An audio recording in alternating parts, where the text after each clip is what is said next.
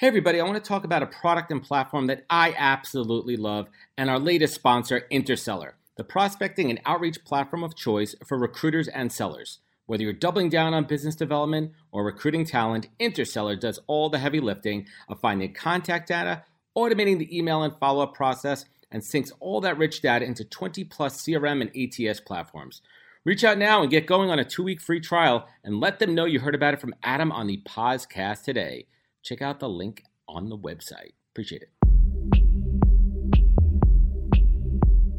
Welcome to the podcast, where we introduce you to incredible humans who share their journeys with the mission to inspire you to harness your own inner tenacity to drive your life and career forward.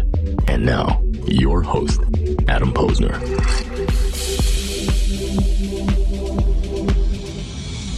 Hey everybody, welcome back to the podcast where I bring you the best and the brightest in the world of business, marketing, and personal growth to help you harness your own inner tenacity and drive your career forward. My guest today is Ruben Harris, CEO and co-founder of Career Karma, which gives you the information, tools, and support you need to quickly get into a tech career. And Career Karma was funded through Y Combinator and has raised over $50 million to date. Good stuff, man.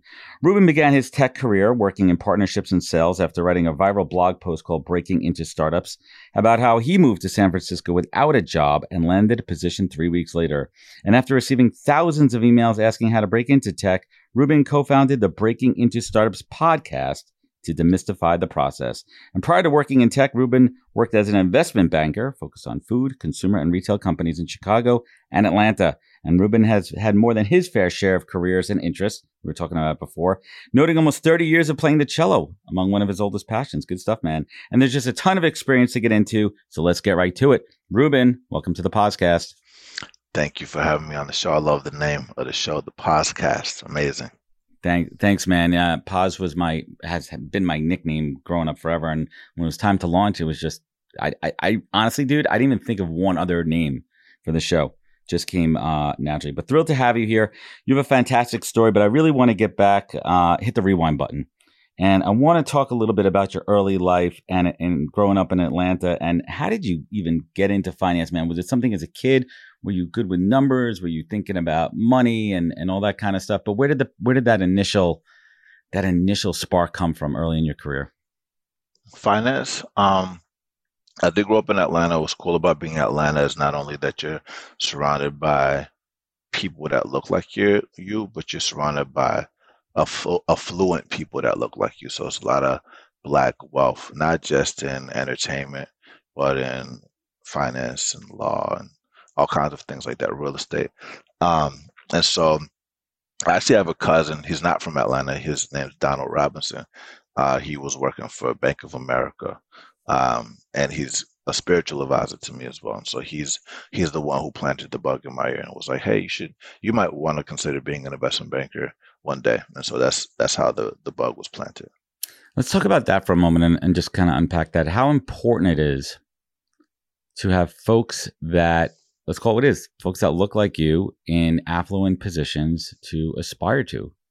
Because it's hard. I mean, listen, I can't even think about this shit. I'm a freaking white middle class Jewish guy from Long Island. Like, I don't even have to think about that shit. I just gotta look down the street, right? But as a young Black dude growing up in Atlanta, I mean, that's the reality of it, right? Yeah, the importance of having people look like you is one thing, but something that I didn't mention is even though I grew up in an area with people that look like me that are affluent, I didn't know anybody that was an investment banker. I didn't know what that was.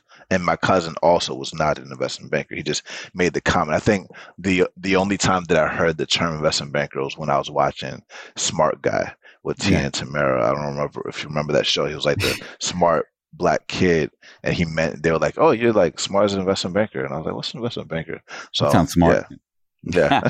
That's good stuff. So when you ventured into that world, what were some of the obstacles that you faced? Yeah, so that's when I first started understanding barriers beyond race. So there's,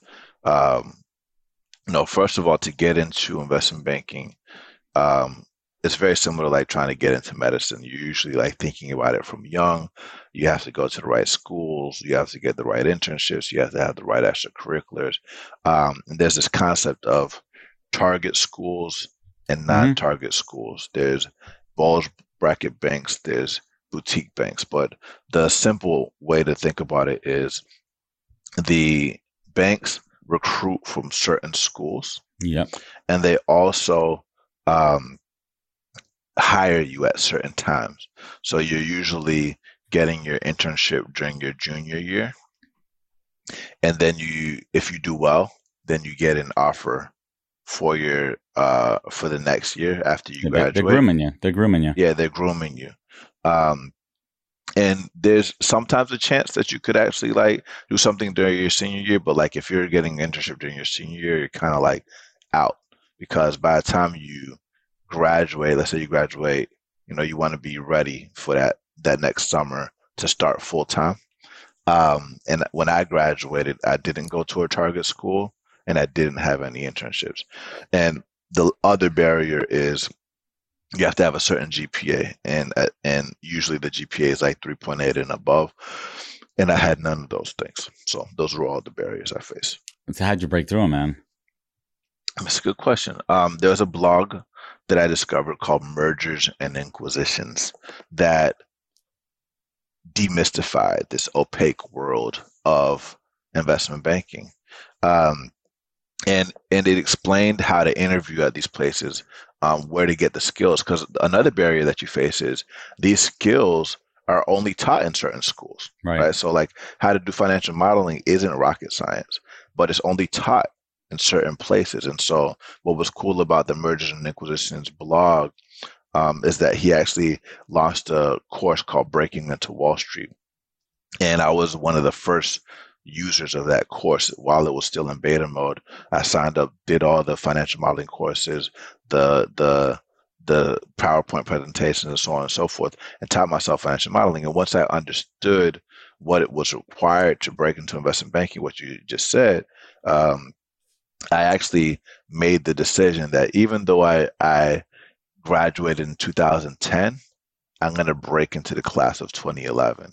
And there's a longer story about how I did that. Yeah, and you had a plan there, and you've unpacked that on a few other podcasts. So I want to talk about some things that maybe you don't talk about as much, and we'll get into your own career transition in a moment and what inspired that. But tell me a little bit about your extracurricular involvement back in college. I read that you organized like tons of events for people like Tyrese, Kim Kardashian, and Jay-Z, man. Tell us like a story you can tell us, but in the context of how one of those crazy ass stories kind of set you up for success where you are now. Like hit that rewind button in your head, man. Be like, shit, you know what? I am so glad that happened because now I won't make that same mistake. I mean, it's a good question though, and I wouldn't even call it a mistake. Or learning, right? The party promote, yeah, learning. Yeah. I mean, I would say the party promotion days actually set me up for everything that I do today when it comes to getting a job, raising money, closing customers. This was when MySpace was the big dog, before Facebook was the big dog. And I was 19 years old, I believe, when I first started throwing parties in Atlanta. I met a guy from VIP Nightlife that his name's Alan Chu, and he was working with Chewy is what we called him. He was working with a guy named Alex Gittawan who owned all the clubs in Atlanta. There was a new club called Studio 72 that was being run by a guy named Solo with Jermaine Dupri and V103. So I learned a lot about radio, street promotions with flyers, like literally like similar to like passing out mixtapes and putting it on windows, street teams, affiliate marketing, which I'll talk about in a second, and then also social media. So we had a whole team of people that together had about 100,000 friends on MySpace, and we also would take over the homepage of MySpace to really promote. And long story short, we also had a photographer that would come to all of the parties, and they would take really professional pictures. His name's Prince from ATL Pics, and he would automatically have it posted the next day. And Boom. everybody would want to come to the parties because they would have a professional pic to put as their profile picture Right. on MySpace. That's a good draw, man. And in the beginning, I didn't have control of the door, so I wasn't getting like percentages of the door. My job was to get people on a list, send them to the party, and they had to say that they came from my promotions, Like a and I would referral. get paid per head, right? Yeah. So that's when I started learning about that type of thing. But then we started discovering different email marketing tools and how to like promote events. That's when Facebook events Yep. started coming out, and we started really like learning how to get people to show up. And so those were the early days of understanding how to build street teams, leveraging graphics, affiliate marketing, and social media to get people to show up to places. Yeah, man. I mean, those are the foundational building blocks in the career, and those also what they do is, and I don't want to speak for you, but those get your wheels moving in a thought process perspective. How do I solve problems? How do I promote? How do I get people to take an action? What are those cues, those social cues? Well, one other thing I want to add here too, I think it's important too, is Atlanta is very unique. Like nightlife is a very big deal, similar to like Miami where I'm at now, but Atlanta is very unique where at every event that you have, there's going to be a celebrity every single time. Really? Like I had, Kim Kardashian while she was still dating Reggie Bush, like you mentioned. Before the tape. before all that. Like there's Mariah Carey, there's Usher, Chingy, all these different Drake before he was big, Neo, like all these different people. The reason why I bring that up is because they would use celebrities as the draw, and we would have like 1,000, 2,000 people there. So I say that because when I moved to Silicon Valley, I was thinking about events and how do I use that concept as the draw. And I would identify all the people that you might read about in Silicon Valley, or the VCs that you want to raise money from, or the operators that you want to be affiliated with. And I would organize events with them. So I would say, hey, you want to come to this whitewater rafting trip? I got cool people like, I don't know, somebody from YC or somebody from this VC. You want to join us? And it's people that I never met, and they will want to show up because they're there. That's the roots of networking. So let's get back into the blog that changed it all for you, breaking into startups, which you mentioned, inspired by breaking into Wall Street. And I want to break down a couple of points in there that kind of hit home for me. This one was pretty cool. Network to build a personal board of directors and open doors. Personal board of directors. This is something I've heard and I've implemented in my own life before I even started doing my research on you. And this is critical to folks. A personal board of directors. I'd love to hear your take and unpack that line for a moment. Yeah, I mean, I think a board of directors in general is a loaded concept where, when you're thinking about it from a company perspective, people will say, oh, the board is the CEO's boss. That's one way to think about it. Another way to think about it is it's a way to manage your team and like just let them know that there's a quarterly meeting that's happening and there's goals that need to be met, and you need to show up for the board meeting or not. There's a way that they're people that work for you that you would never be able to hire. Mm-hmm. And they're also just like really good people to learn from. So like when I think about it from a personal perspective, it's those last two where it's people that I would never be able to like hire or be like include in my family because we're not blood, but they're people that care about me on a deeper level than a mentor or a coach. And they want to help me see my vision realize and help me develop myself in areas that I may not naturally be competent in. I love and that. So man. when I think about how to recruit people to be in that personal board of directors, it's important for me to imagine who I want to be in the future, where I'm not competent, and who has those skill sets, but also care about me on a deeper level than just a mentor or even a sponsor. And that's a really big difference. It's beyond the reach of a mentor. And I think about those people in my life too, who aren't blood, those people who are in a position in life through success, through business, who I aspire to be. And I know that I could learn from them at a much deeper level than just your traditional mentorship. So it's really taking it to the next one. This is a good one too. quote, doing the unrealistic can be easier than the realistic because there's less competition for the bigger goals. Let that sink in there, everyone listening, for a moment there. That's a big one. Kind of counterintuitive, but break it down, man. Yeah, that's one of my favorite. That's one of my favorite. That's one of my favorite concepts. It's similar to. It came actually after I finished reading a book called Zero to One, where it talks about monopolies and competition and technology. And a lot of times people talk about, when they think about tech, they think about disruption. And when you think about disruption, you're normally thinking about attacking someone head on, head to head. But I actually think the best way to like really compete is by not competing and like tackling a really hard challenge in a space that has a lot of competition, but where nobody's really addressing because it's so hard to do. And then you become the only one that owns that space and or that niche within the market, and then you're able to take over the rest of the market. And so a really good example is like Elon Musk with SpaceX, right? Like if how many people are actually trying to create reusable rockets and slash space costs by 90%?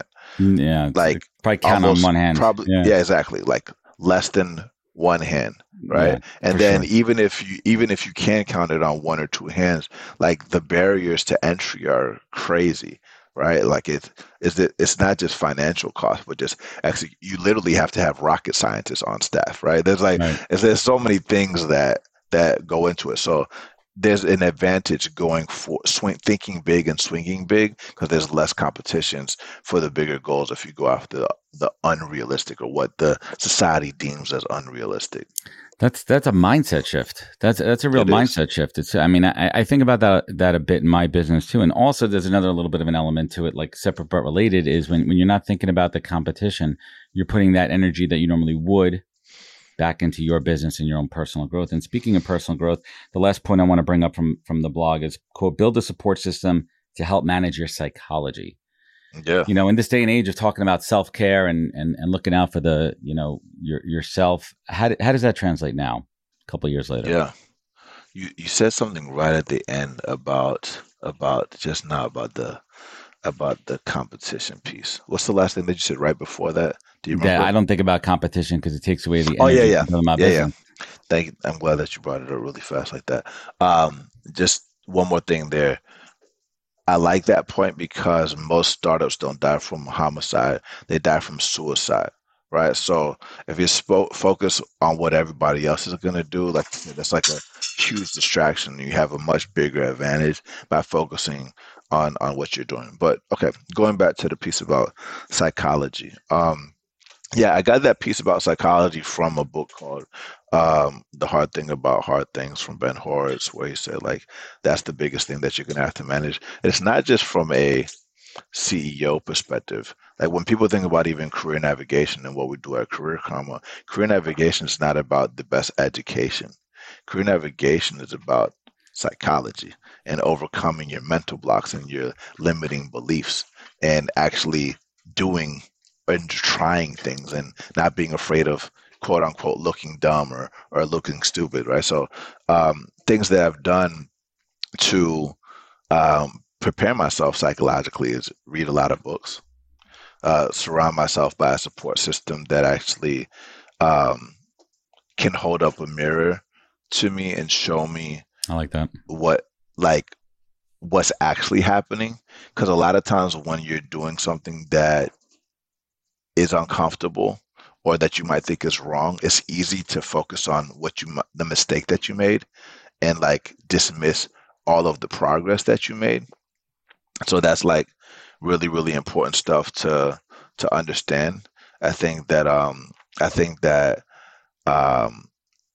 it's also important to zoom out sometimes and not only do work. So you talked about the cello, which I don't always get to do as often as I want to when I'm traveling.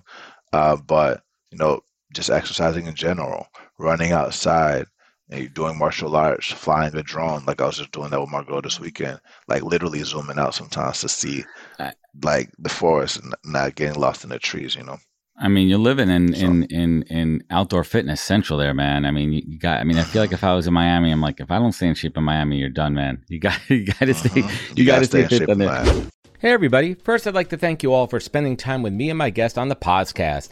This show is my canvas to showcase amazing people from the world of recruiting, entrepreneurship, and leadership, and unpack their career journeys for everyone to learn from.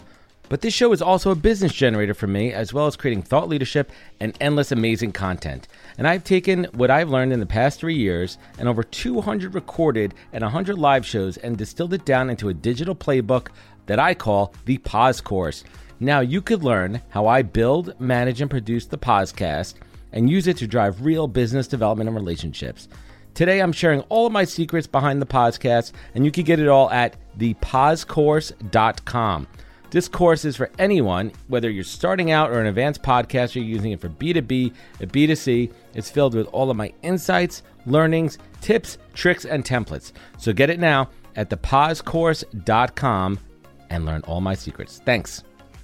So let's get into the Career Karma story. And you literally created, a business, Career Karma, in the roots of the blog, right? Like it came out of that. I'd love if you could share, succinctly the story of Career Karma. And I mean, this, correct me if I'm wrong, this isn't what you ever like fully intended. And it came out of organic, natural progression and need. So how did it come up? Yeah. Let's say the origin story, man. Yeah. I think that it's important to understand that Career Karma is a product that we wish that we had when we were breaking into tech. Similar to like how you asked me how I decided to become an investment banker, I needed somebody to tell me that role existed. Right? And even once I knew that role existed, it was important for me to know that it was possible to do it, even though all these barriers that were presented to me would pretty much say that it's impossible. I didn't go to the right school. I didn't have the right GPA. The odds were not stacked in your favor, man. The odds were not stacked in my favor, but I had to have somebody tell me to do it anyway. My co-founders, when we all met in Atlanta, they did not know that Y Combinator existed. They did not know about, a lot of the things that we know now. And we discovered through the process of trying to learn that the fact that there are these short form courses, rapid reskilling programs like boot camps that don't measure their success on graduation, but actually getting you a job, and that they would train you in a specific skill set, and in this case being software engineering, in a short amount of time without you actually having to put money up front or going into debt, which is really important when you have this administration talking about student loan forgiveness, and I'm confident the next administration will also be talking about it. So long story short, we actually, rather than starting a company in the beginning, we took an approach like what you're doing here with the podcast. Like we started a podcast called Breaking Into Startups, which was named after breaking into Wall Street. And it was based off of the blog that I wrote called Breaking Into Startups, and the reality of breaking into startups. The first product you build is yourself, where we would interview people that face similar challenges, and decided to make a company around it for a specific reason that we'll talk about. Right, like the idea comes up, right? The idea comes up organically. Like there has to be a better way to help people. There has to be a better way to empower them. There has to be a better way, as you said earlier, to help them put that mirror in front of them and help them figure out what they need and then give it to them, right? And then empower them. And, Career Karma is birthed out of real people and real needs. So talk to us about those early days of developing the initial platform and the product, and how close are you still now tied to that original vision? So the early days of the platform was actually people showing up in a room and us listening to them for guidance. You mean like real life? Like people hang out in real life anymore, right? Like real life people coming to us asking for advice, or showing up to events asking how to get a job, and then us organizing them in a spreadsheet. That's old then school. That evolved, right? Old school, I'm older than I look, and then it's a good problem. It's a good problem to have. Yeah, same thing. And then I'm 73. Right. Exactly. I'm an OG in the game. So then we organize them into Telegram groups, and then we actually use a no-code tool called Bubble, um, and then we started hosting sessions on Zoom, and then we created our own platform that turned into we use live audio rooms instead of Zoom calls. And now we have a whole community with profiles and messaging and things built out, and have almost 3 million people a month coming to us that aren't just trying to get into software engineering roles, but also into non-technical roles like sales and marketing. So, and the networking, the halo effect of networking had to be incredible too. Yeah. I mean, I think just so the people that are listening understand, like we help job training programs find qualified applicants. We're focused on rapid reskilling programs that help people get jobs in a year or less. When we match them to the school, they pay us a fee to keep it free for people. So Curriculum is completely free. And we reinvest that into these live audio room communities to make sure you're connected to peers, coaches, and mentors to stay supported and find a job informally. I feel like you've said that once before. I feel like you've said that pitch. Maybe I said it a few times, yeah. But thank you for bringing that up there. And what's great, and the reason I reached out to you to have you on the show initially is because your mission and goal ties to the original mission of this show that I really want to start to bring it back to whenever I can with guests like yourself, about empowering and helping people then with their own career journey, at the same time talking about your own story, which obviously, flows with this. But I want to ask one question about Y Combinator for folks, because people may not be aware.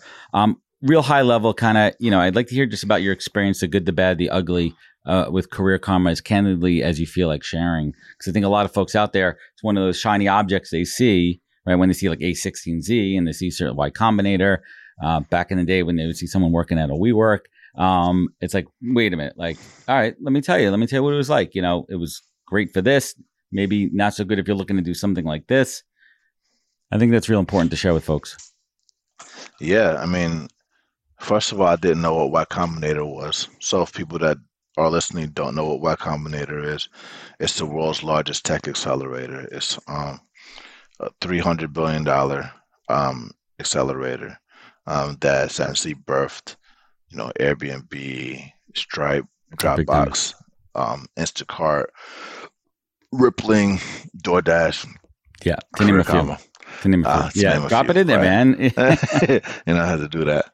And essentially, it's a network of about 2,000 or more CEOs, and it also has a group of mentors called group partners, that essentially have started billion-dollar companies before, that can tell you how to do it because they've done it themselves, right?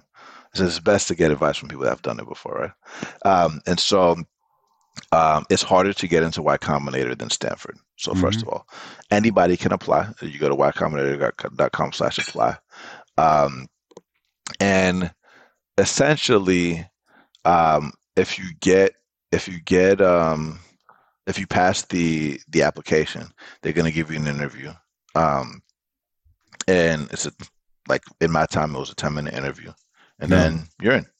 Yeah, there's two batches per year. Cohorts, one right? in the summer. Yeah, cohorts. Or classes. Yeah, we call it batches. So batches. There's one batch in the summer, one batch in the winter. And they last about 3 months. And what's cool about it is they use their brand to validate, especially first-time founders. You don't have to be a first-time founder to be in YC. There's definitely people that have successfully launched multi-billion-dollar companies that have gone to Y Combinator again. And also, when you get in, by the way, they give you money as well, in exchange for equity, right? And access to this network. And then you're in there for 3 months, and then you do something called Demo Day, where the world's biggest investors come and you present for 2 minutes. I presented for 2 minutes, and then raised millions of dollars. Yeah. So they're gauging you. So you're pitching. It's like rapid fire, right? It's almost like Shark Tank. It's like you just go in rapid fire, and you're telling the core in 2 minutes what you're building, why it's marketable, and for investment. It's like Shark Tank, except nobody's asking you questions. You're just essentially speaking to a room, and then you come off, and So then there's no Q&A. Got it. there's no Q&A. So you just present, um, and then people will follow up with you, and you talk to them. Right. Um, Could you choose Could you choose if someone makes you an offer? Do you have to accept it, or could you negotiate? You don't have to accept it. Yeah, it's your choice. It's just they put you in an environment where people with money spend big, like write big checks. Like nobody that comes, anybody that you talk to in demo day has to have check writing ability. So if you're at demo day, then you know that there's money there. If you're not invited if you don't have money. Like that's a very important, so that the founders aren't wasting their time. And that's a very big deal. So that's more of like the high level that everybody knows about Y Combinator. I think on the something that I really like about them is like they teach you the fundamentals of the game, which I would say are things like doing things that don't scale that you can read publicly in Paul Graham's essay. If you want to build $1 billion company, you always want to be writing code and talking to users. They teach you which KPI to focus on, which almost always should be revenue. They teach you that the main difference between startups and most companies is growth. And so you need to be growing revenue 10%, 10 to 20% month over month. And if it's not revenue, something needs to be growing, right? So a lot of stuff like that. Yeah. I mean, would you say that really laid the foundation? I mean, no doubt. Yeah. Grateful for that experience. So I wanted a quick question on your co-founders, Timur and Artur, right? They're Ukrainian. Are they everything cool? Are they safe? Like what's happening in their world, man? Yeah, and how did that affect you and your relationship with them? Yeah, I appreciate you asking that question. Yeah, my co-founders are Ukrainian Jews as well. I know you're part of the tribe, so I want to make sure I call that out as well. They grew up in Queens. It actually affected us pretty heavily. The war actually affected us pretty heavily because we just went to Ukraine right before last year. Crazy. Yeah, like we were just there last year before yeah, it was all gorgeous, this stuff man. happened. Yeah, so it's a beautiful place. I have all the Strava runs documented out there, so I was able to like really explore. But everything that we experienced is probably going to take like 10 years to recover, Yeah. And then we have a big team out there as well. And thank God all of them are safe, and our investors and people in the community rallied together to give their families resources. And everybody was able to survive.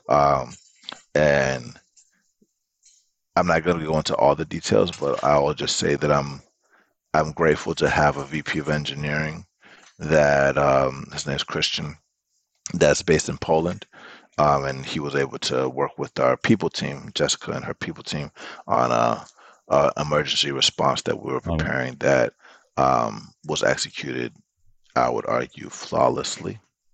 But there was definitely hiccups that came up, but we were flexible enough to make things happen. And the fact that you guys just did that and stepped up is tremendous here. So switching gears for a second, and I want to kind of make a right-hand turn here, and I want to talk about an article in Business Insider when you said regarding corporations that do, quote, a lot of lip service when it comes to pushing diversity.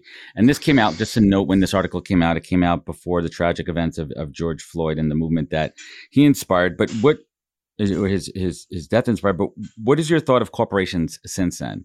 Is it still a lot of lip service? Is it still like all?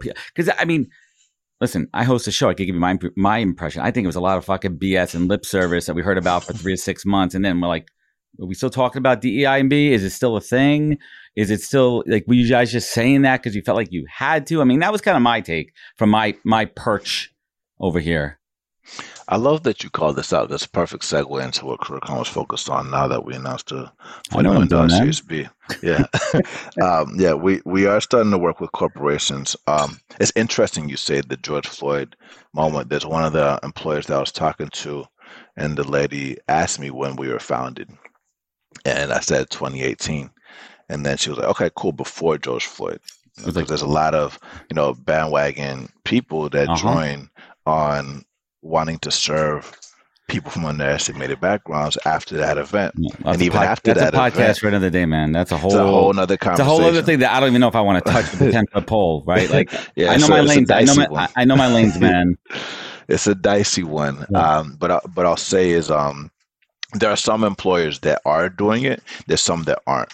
I would say, just to touch on this, we talked about over the last 4 years, we've been working with employers that, with boot camps and users. And most of the people that sign up to these job training programs are doing it through an income share agreement or deferred tuition. And the reason why I bring this up is because what that means is the school promises to get them a job. If they get a job, the tuition comes out of their new salary, which indirectly is actually coming from the corporation. What's actually starting to happen is, over like similar to healthcare benefits and 401k benefits, education benefits have existed for a very long time. Tuition reimbursement, employer-sponsored education, and things like that. And so a lot of employers are actually starting to pay for the education of their employees so that they could have a debt-free education. And the reason why I bring this up in the context of what you said related to lip service is we're starting to work with employers who subscribe to the strategy of developing their own internal talent pipelines for open tech roles at scale. 100%. And so they want to focus on companies that have, we're focused on companies that have a difficult time filling their entry-level tech roles. And the frontline workers tend to be these Black and brown populations. And so by paying for the education for frontline workers so that they can be retained and eventually ladder up into corporate roles, you're actually able to really make a lot of impact and also attract talent. Let's kind of hit the rewind. I want to unpack a concept there, which is so fucking fascinating to me, or when companies at a high level look internally first for promotion, upskilling, and education. These are folks that already work within your organization. They're already into your infrastructure.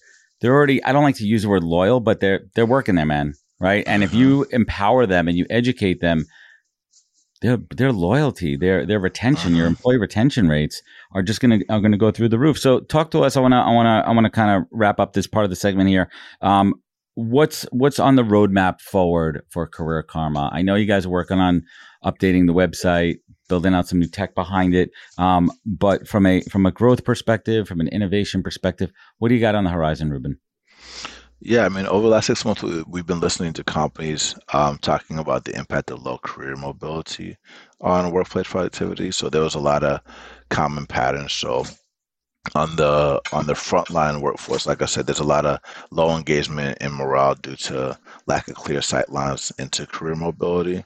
On the talent acquisition side, we talked about turnover, but there's also something that we talked about in Career Karma in the beginning is that the tech industry is no longer a tech industry anymore. And so corporations are actually investing in technology heavily, but they're also competing with tech companies. And so by focusing internally to develop their own tech talent, that actually decreases their costs versus trying to compete for like the highest salary for external things. So that's a big no-brainer. It's like a no-brainer, man. It's economically sound. Exactly.